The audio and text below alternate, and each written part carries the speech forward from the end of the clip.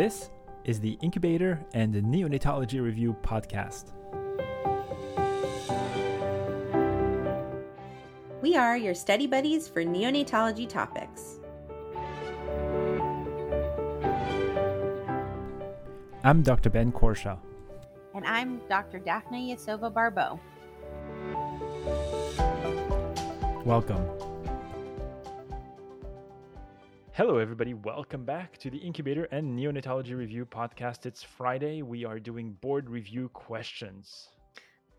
Yesterday was so good with our expert, though, wasn't it?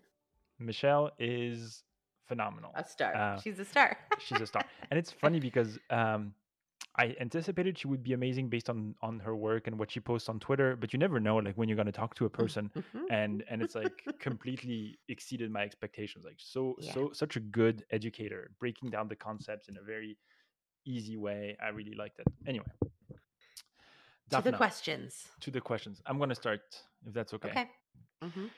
All right, so we're going to fluid, electrolytes, nutrition, and renal question number 12. Remember, we are taking most of our questions from the Brodsky and Martin Q&A book.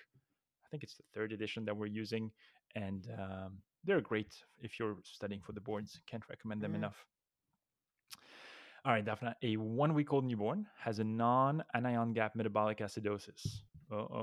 But is otherwise stable in room air. After infectious and metabolic testing is negative, the possibility of renal tubular acidosis is considered. All of the following statements about type 1 and type 2 RTA are correct, except choice A. Both type 1 and type 2 RTA are associated with nephrocalcinosis. Choice B. The diagnosis of type 1 RTA is confirmed by a high urine pH. Choice C. Type 1 RTA is associated with a defect in renal acid secretion, and type 2 is related to abnormal renal bicarbonate reabsorption. Choice D. Type 1 RTA is basically caused by a problem in the distal tubule as compared to type 2 RTA, which is typically associated with a proximal tubule abnormality.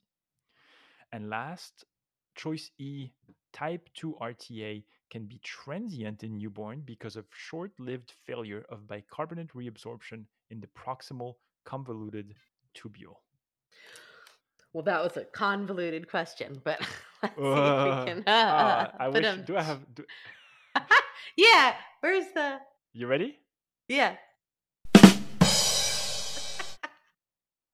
That's it. That's your joke for the day. A mom joke, if you will.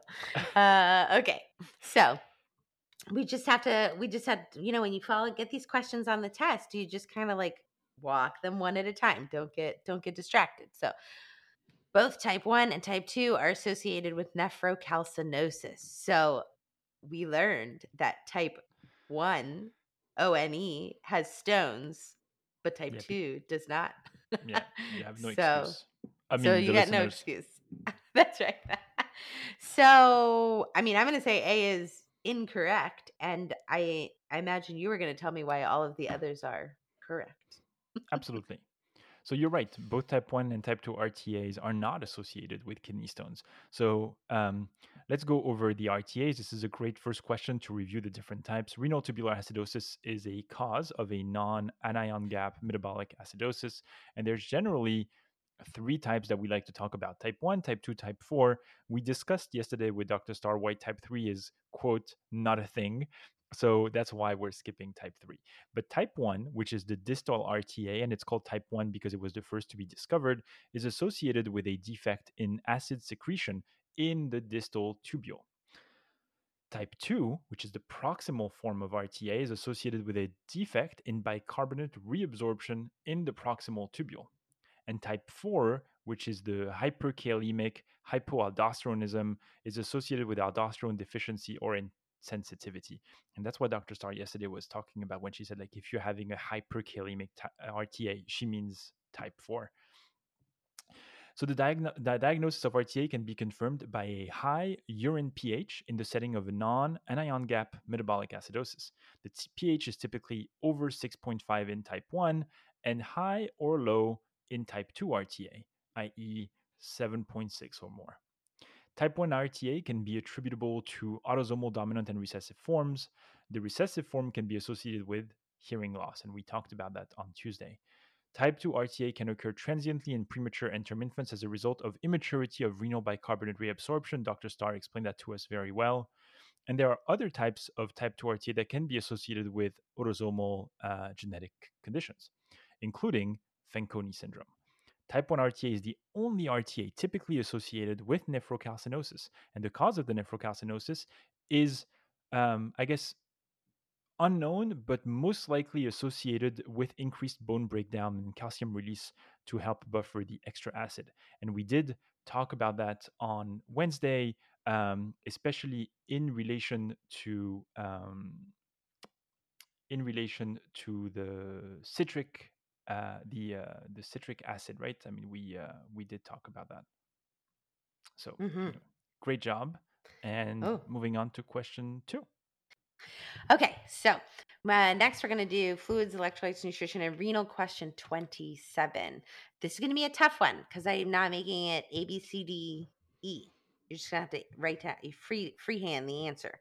An infant has a primary metabolic acidosis caused by a proximal renal tubular acidosis type 2. What should the urine profile look like in this infant in regards to the following electrolytes? Hydrogen ions, bicarb, pH, and potassium. Okay, so let's do what Dr. Starr said. Take a deep breath. Type 2 RTA is the proximal version of the RTA, which means that we're not really reabsorbing bicarbonate. And so we should see an elevated bicarbonate level in the urine. In terms of your pH and your H plus, you mentioned that to us on Tuesday that because it's proximal, you still get one more chance at doing right by your metabolism and acidifying your urine distally, which means that technically in the distal convoluted tubule, you should be able to release H plus ions. So I'm assuming that could potentially be high.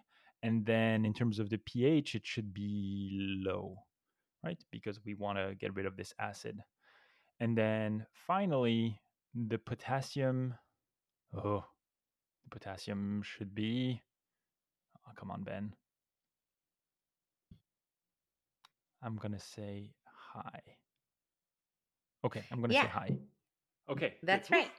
Okay, phew, phew. So, just like you said, type 2, which is the proximal RTA, is really a consequence of being unable to reabsorb bicarbonate in the proximal tubule. So, you spill it. So, just like you said, high bicarbonate output.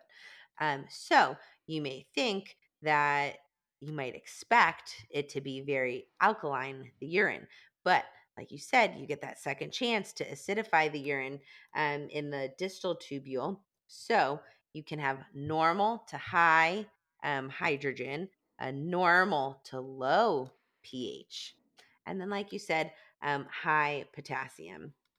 So, as a reminder, it can also type 2 can be primary genetics, autosomal recessive or dominant, or secondary, where we see it in preterm infants or infants with other syndromes like Fanconi, low cystinosis, or tyrosinemia.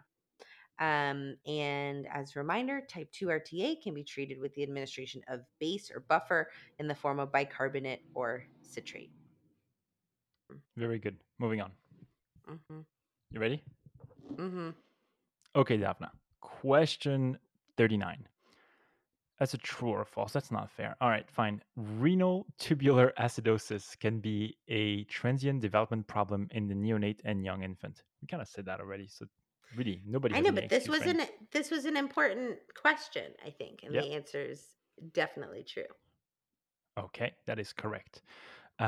Type 2 RTA associated with diminished bicarbonate reabsorption in the proximal tubule is a transient developmental problem in the neonate and the young infant.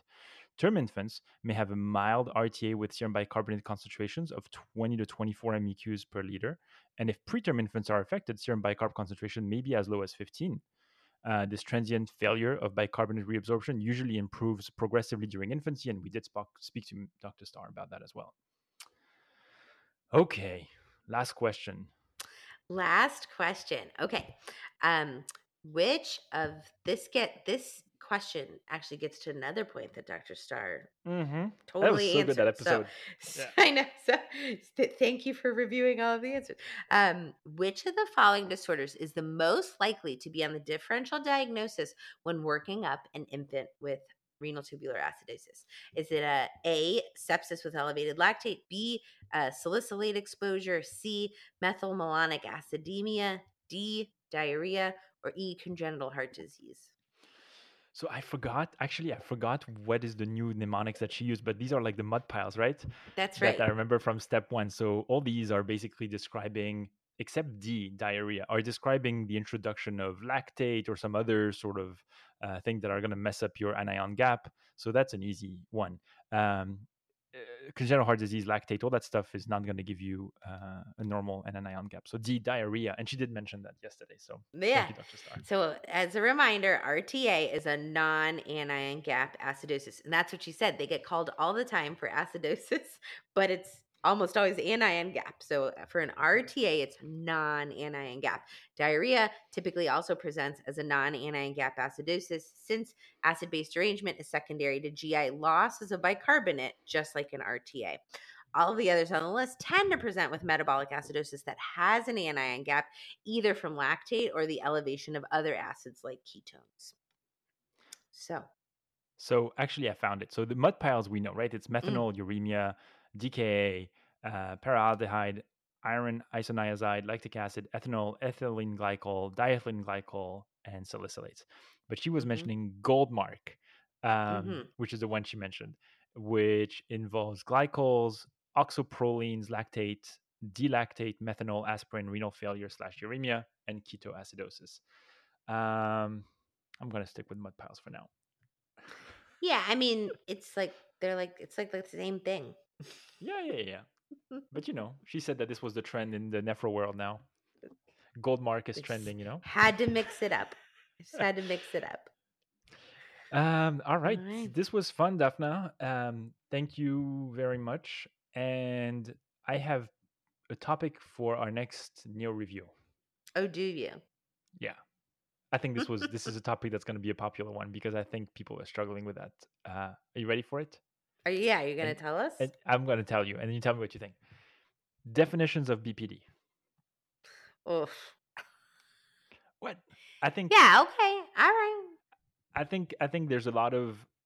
I think people know the 2001 definition, but there's all these things that came up: the physiologic definition, the Jensen. Do even people know that there was a NIH 2018 definition? And so maybe we can review that and how they all came up with these different definitions. I think that would be helpful. Yeah, no, I think that would be really helpful. Yeah. Sounds good. Let's do it. All right, Daphna, have a good weekend then. Take care. Okay. Bye. Bye. Thank you for listening to this episode of the Incubator and Neonatology Review Podcast. If you like our show, please leave us a review on Apple Podcast or Spotify. We would love to hear from you, so please feel free to reach out to Daphna and I via email by sending your messages to nicupodcast@gmail.com. You can also message the show on Twitter @NICUPodcast. Thanks again for listening and see you next time. This podcast is intended to be purely for entertainment and informational purposes and should not be construed as medical advice. If you have any medical concerns, please see your primary care practitioner. Thank you.